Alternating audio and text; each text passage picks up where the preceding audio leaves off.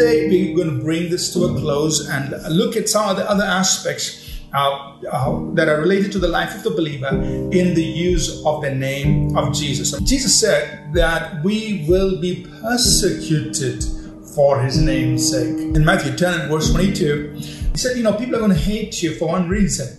Because you bear my name, because you carry my name, because you're representing me, because you're doing what I would do.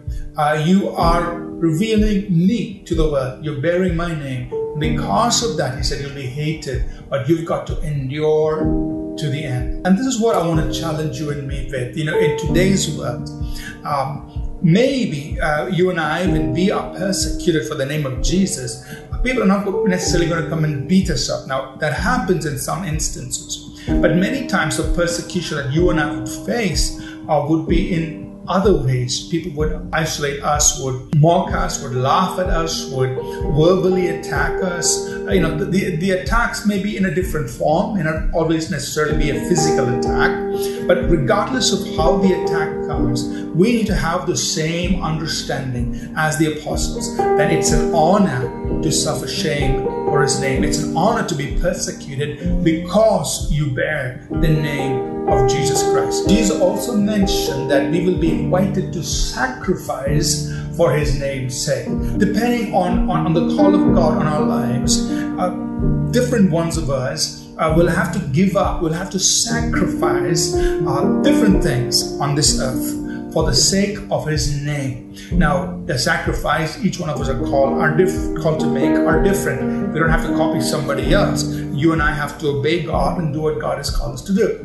But in his call on our lives, there is sacrifice involved. We'll have to give up certain things or take on certain things because of his name's sake. So when we sacrifice, remember, we are offering it up to God. We're doing it willingly, and God will reward us in this life in ways that we could never imagine. He will give to us more than what money can buy. He will give to us more than what we have sacrificed for the sake of his kingdom. He is sure to take care of us in this life. We are also called to bear that name in a very honorable way, to carry the name of Jesus in a way that is worthy of us having that name on our lives. The Lord said, "Go, for he is a chosen vessel of mine to bear my name before Gentiles, kings, and the children of Israel." So he's saying this man has been picked up to bear my name. That means he's going to go before the kings, he's going to go before Gentiles, he's going to go before the Jewish people as well, and he'll carry my name as he goes before them. Now, that just isn't specifically for Saul or the Apostle Paul, but that also applies to you and me as believers. The name of Jesus is forever.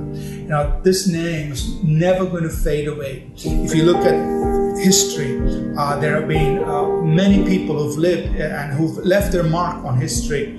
And, when we go through history books, we see their names. But the name of Jesus is a name that will endure forever. It says, "Therefore God also has highly exalted him and given him the name which is above every name, that at the name of Jesus every knee should bow, of those in heaven, of those on earth, and of those under the earth, that every tongue should confess that Jesus Christ is Lord, to the glory of God the Father." That's that name that we worship, we honor, that we stand up for, we bear, we carry.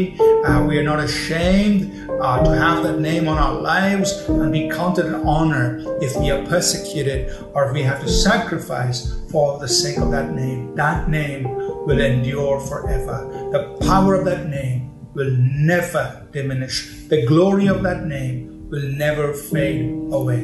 What an honor it is that we could bear that name and we could speak that name during our time here on this earth.